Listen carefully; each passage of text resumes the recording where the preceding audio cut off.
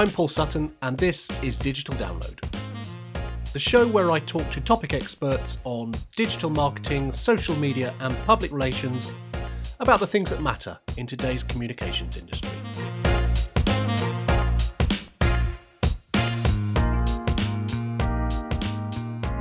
What do consumers really want from brands in 2022? It's a question that's been on my mind a lot recently, and in fact is the central topic of a discussion at Digital Download Live in September.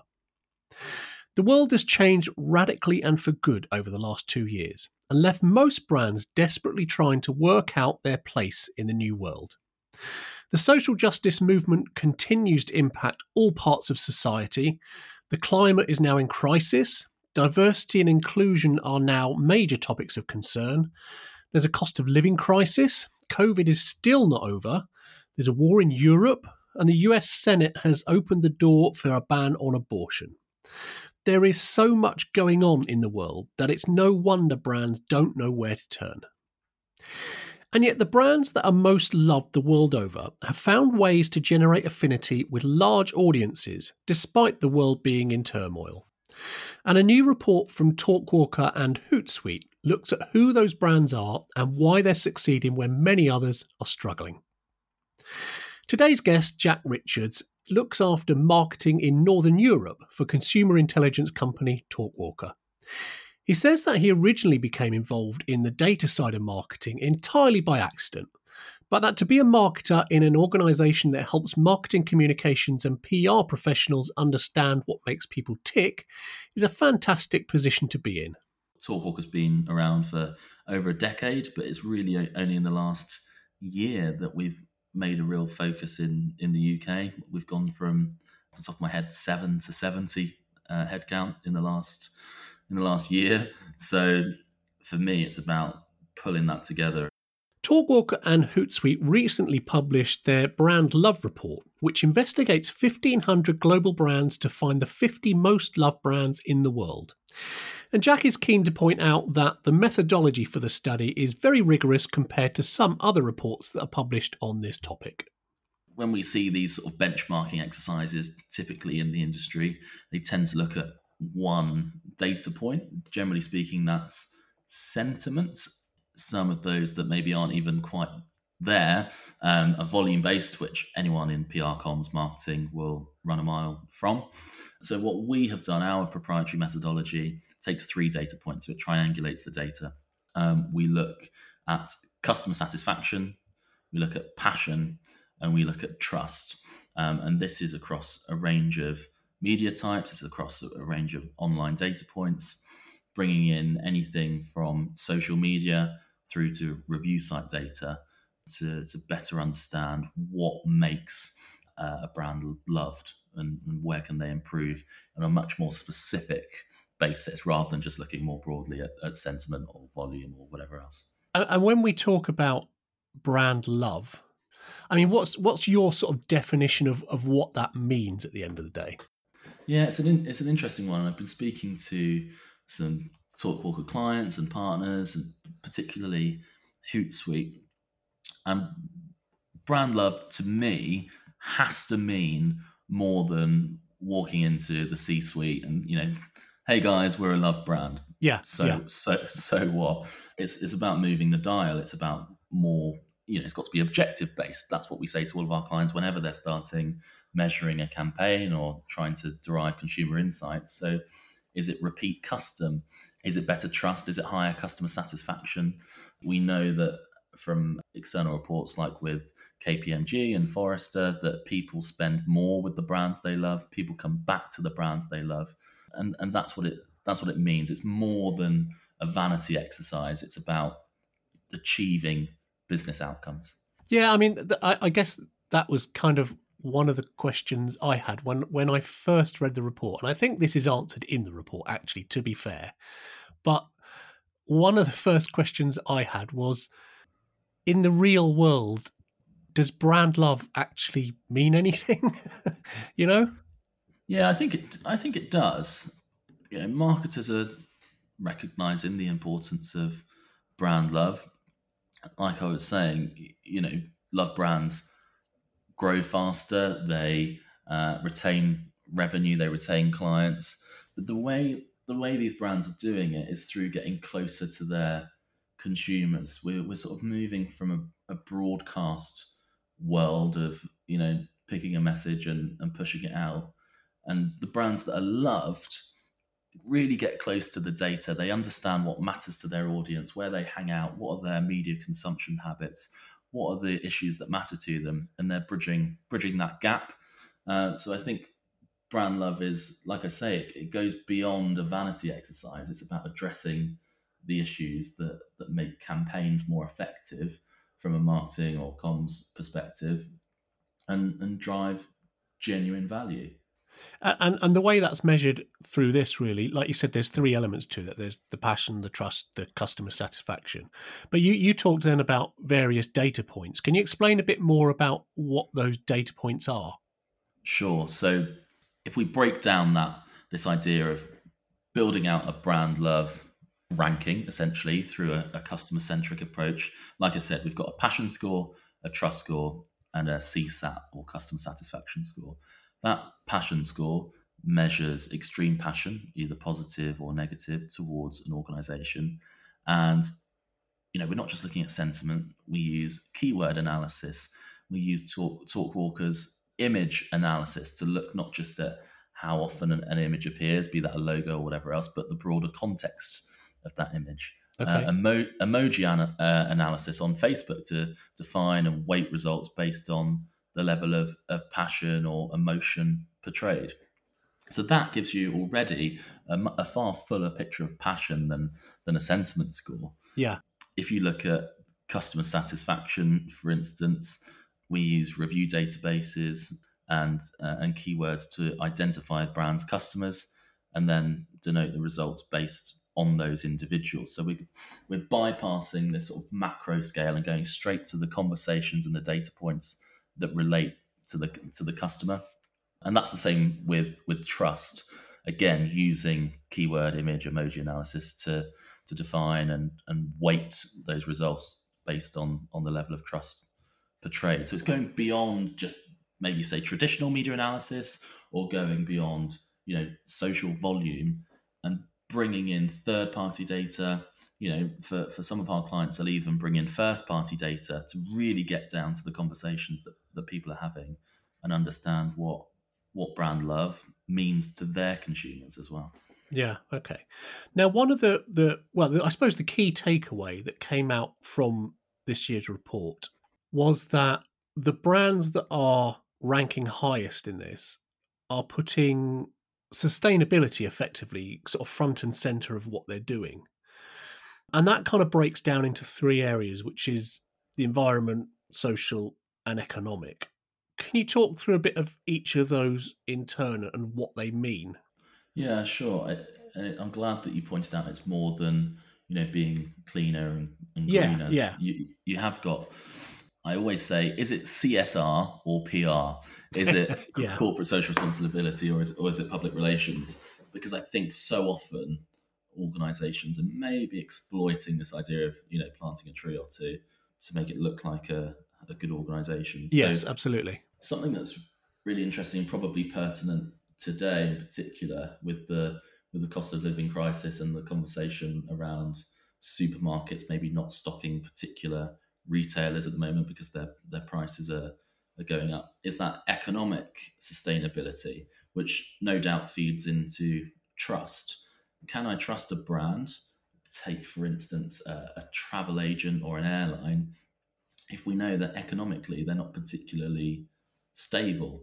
On the other hand, take an organization that uses lots of plastics and lots of oil, and although their consumers might be highly passionate about the brand, they might trust them. From an environmental perspective, what are they doing to address those issues if they matter to their consumers? And breaking that down is really important.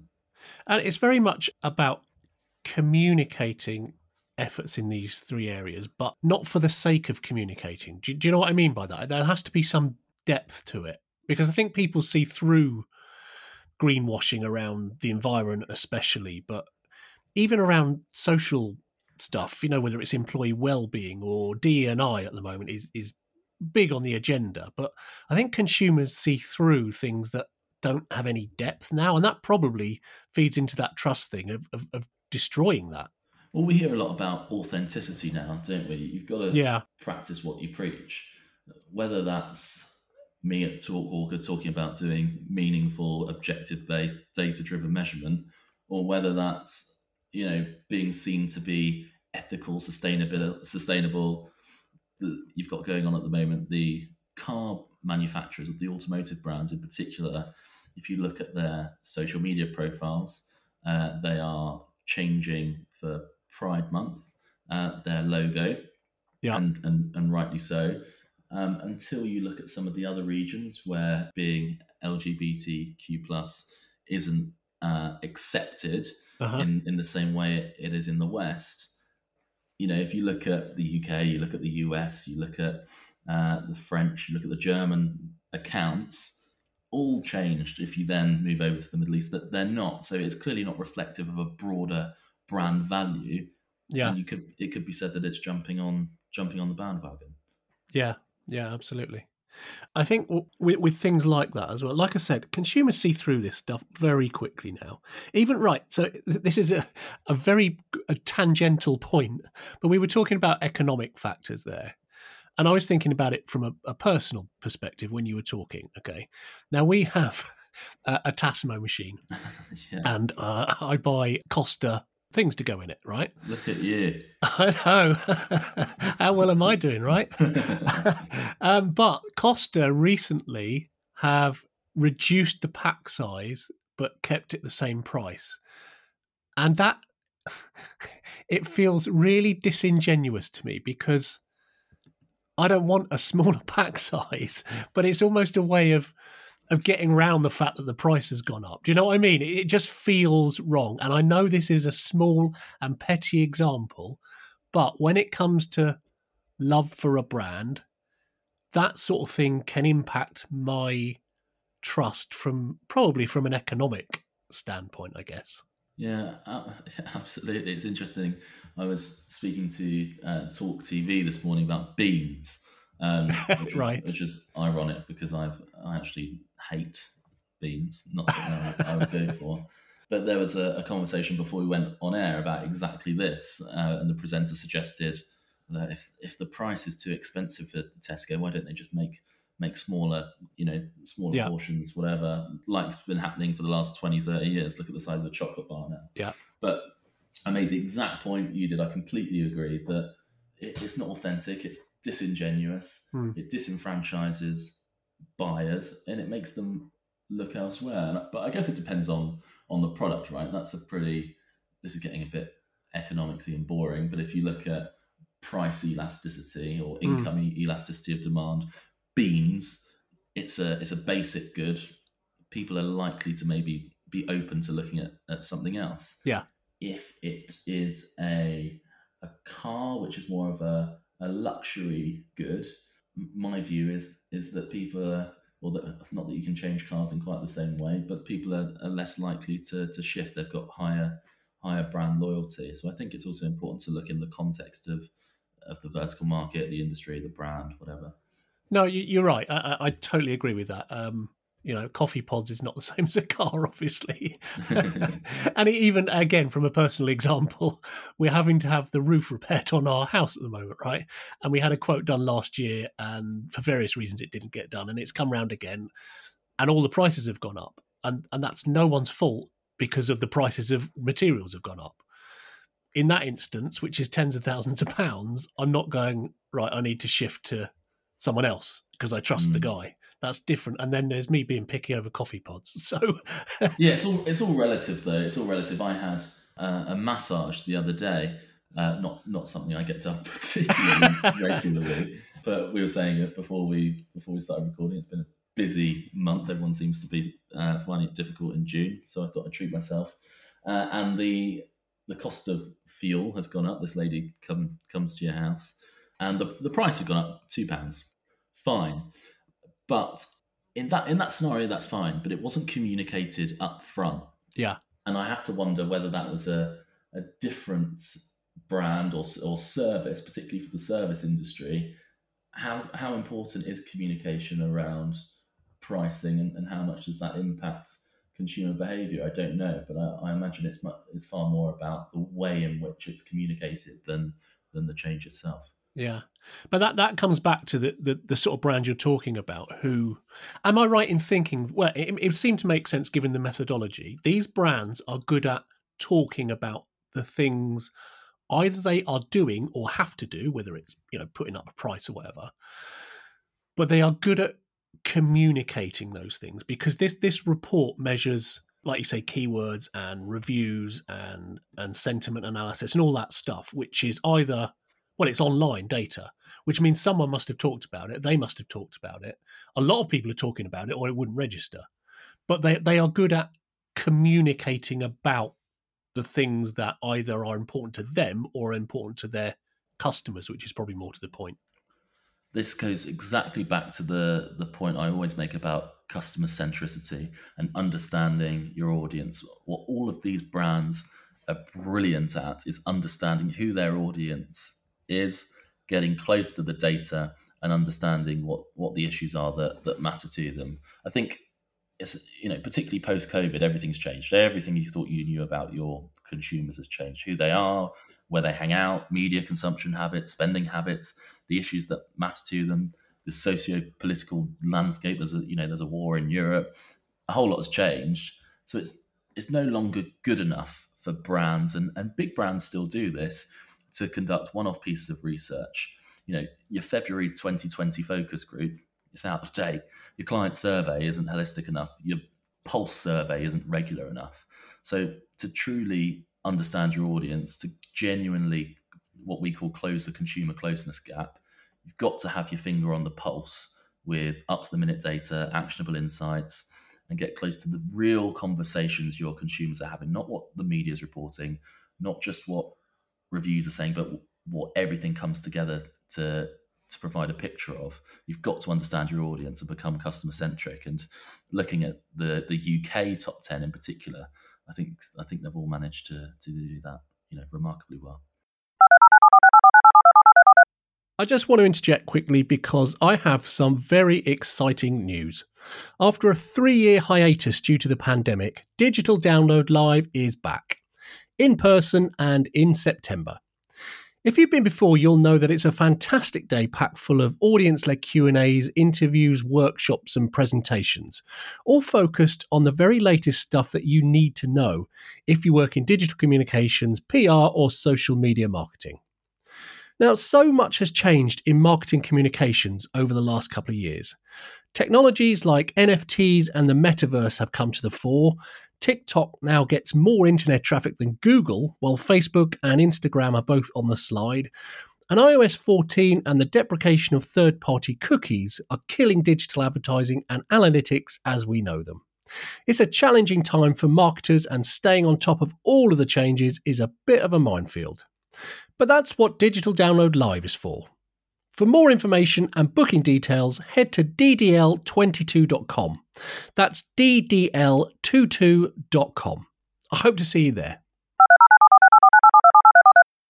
Who are the brands in the UK that are really standing out for this at the moment? I feel like I should do a drum roll. I can put that in. Well, I won't list, in number 10 is, in number 9 is, but what I will, I'll pick out a few, and if you want to go and download the report, you can find that on Talkwalker's website. There are a few interesting ones. I think Lego came out number 1 in the UK. That's interesting. Something that seems to be driving the conversation for them are the partners they work with. Okay. When I think of Lego, I think of Harry Potter, I think of Star Wars, I think of Assassin's Creed, those sorts of things. And they're really understanding their audience, broadening their audience, and delivering campaigns based on the things that matter to them through those partnership activities. Another example is L'Oreal. For instance, they have a big influencer strategy, which is an interesting one. During the pandemic, the government were using influencers to try and get people to conform, get their vaccine, stay inside, whatever. So, of course, what they decided to do, and this is no criticism of UK GovComs in any way, what they decided to do was go and get some Love Island influencers. Yeah. And this goes back to your point on authenticity and, being genuine and validity of message. They hired these Love Island influencers to tell you to stay at home, wear your mask, whatever, which they post on their Instagram account at 10 o'clock in the morning, and by 2 o'clock they're uploading pictures of them in Dubai, drinking it up in April 2020, and L'Oreal have done really well at making sure that their influencers genuinely resonate with the broadest spectrum of society possible. Although there is a blunder, the Drum covered a piece where Helen Mirren, who's one of their brand ambassador, I don't know if I'm allowed to swear on this podcast. But go ahead. They say, it said their moisturizer probably does fuck all, which that's an example of it gone wrong. But that's the only example I could find. Everything else they're doing around influencer strategy is great. They understand their audience, they find people who reflect them, and they deliver a genuine, authentic, resonating messaging. Yeah. One of the others that you picked out when we were talking before was Nando's, as kind of an interesting example. Why are Nando's on the list? Nando's are great because they jump on board the sort of popular culture, the sort of TikTok culture, and not everything's polished, and it doesn't have to be. One of the most memorable things for Nando's, for me, wasn't actually done by Nando's. It was Example and Ed Sheeran singing by some bins at a concert about Nando's, making up a song. But they exploit that. They understand. They jump on the trend. They see that emerging. Lo and behold, Example and Ed Sheeran then have a Nando's black card, which, if we think about the marketing funnel, then builds this desire. So they're really good at understanding where their audience hangs out first and foremost, but also who they want to be like, who influences them, what are the conversations that are happening. And I think that's something we'll start to see more from consumer brands. Yeah, I totally agree with that. From a consumer perspective, the report outlines on a couple of pages what the challenges for brands are now in terms of how the new consumer is. What do you think that consumers really want to see from brands now, given all this stuff we've talked about around the environment and social stuff and economic stuff? There's a whole load going on, obviously, at the moment around cost of living. The social injustice movement is not going away. There's climate, there's so much in the world going on. What do you think that consumers want to see from brands at the moment? I'm not necessarily sure it's about what they want to see. I think it's about what they want to feel. I think they want to feel that they can trust that brand. I think they want to feel satisfied as customers that brand is going to deliver for them.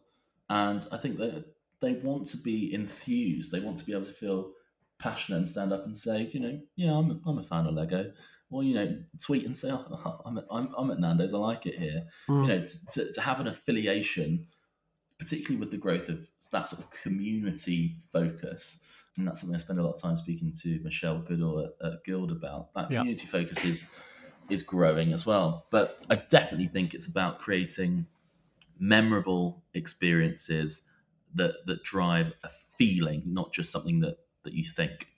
Okay, here's a big question. And how do you do that? I mean, you cite an example of Lego or Nando's. I mean, they're big brands, right? How, as a smaller brand who doesn't have the volume of talk across social media or the exposure that those brands do, how do you go about generating that feeling? How do you cut through all the other stuff that's out there? I think it just comes back to how to create love for your brand. And I get asked a lot, well, is my brand big enough? And my answer to that is, well, if you've got customers and you want more customers, then yes, you should be focusing on how to become a loved brand. So there's a few nuggets of advice that I would provide. Tug at the right heartstrings in the right places. Yep. Particularly when we're talking about social, choose the best social channel for your objectives and start with objectives and work out from there. That love is built on trust. Let go of your brand a bit and embrace what's going on around you and adapt to your consumers. And by consumers, I mean customers, I mean, potential customers, I mean other stakeholders. Share the love, I guess I would say. So start thinking about social, particularly, as more than a marketing tool. Again, coming back to that idea of community building and engaging with your consumers more broadly. And focus on customer centricity. Find ways to get closer to your customers, to understand the issues that matter to them, where they're hanging out, the things that they want from you as a brand. And I think that will surely send you on the right track.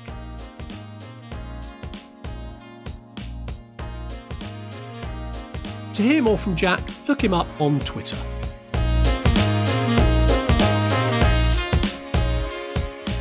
You can subscribe to Digital Download on iTunes, Spotify, or wherever you get your podcasts. And if you like the show, please do leave a review, as this helps others discover the podcast. Thanks for listening, and I'll see you next time.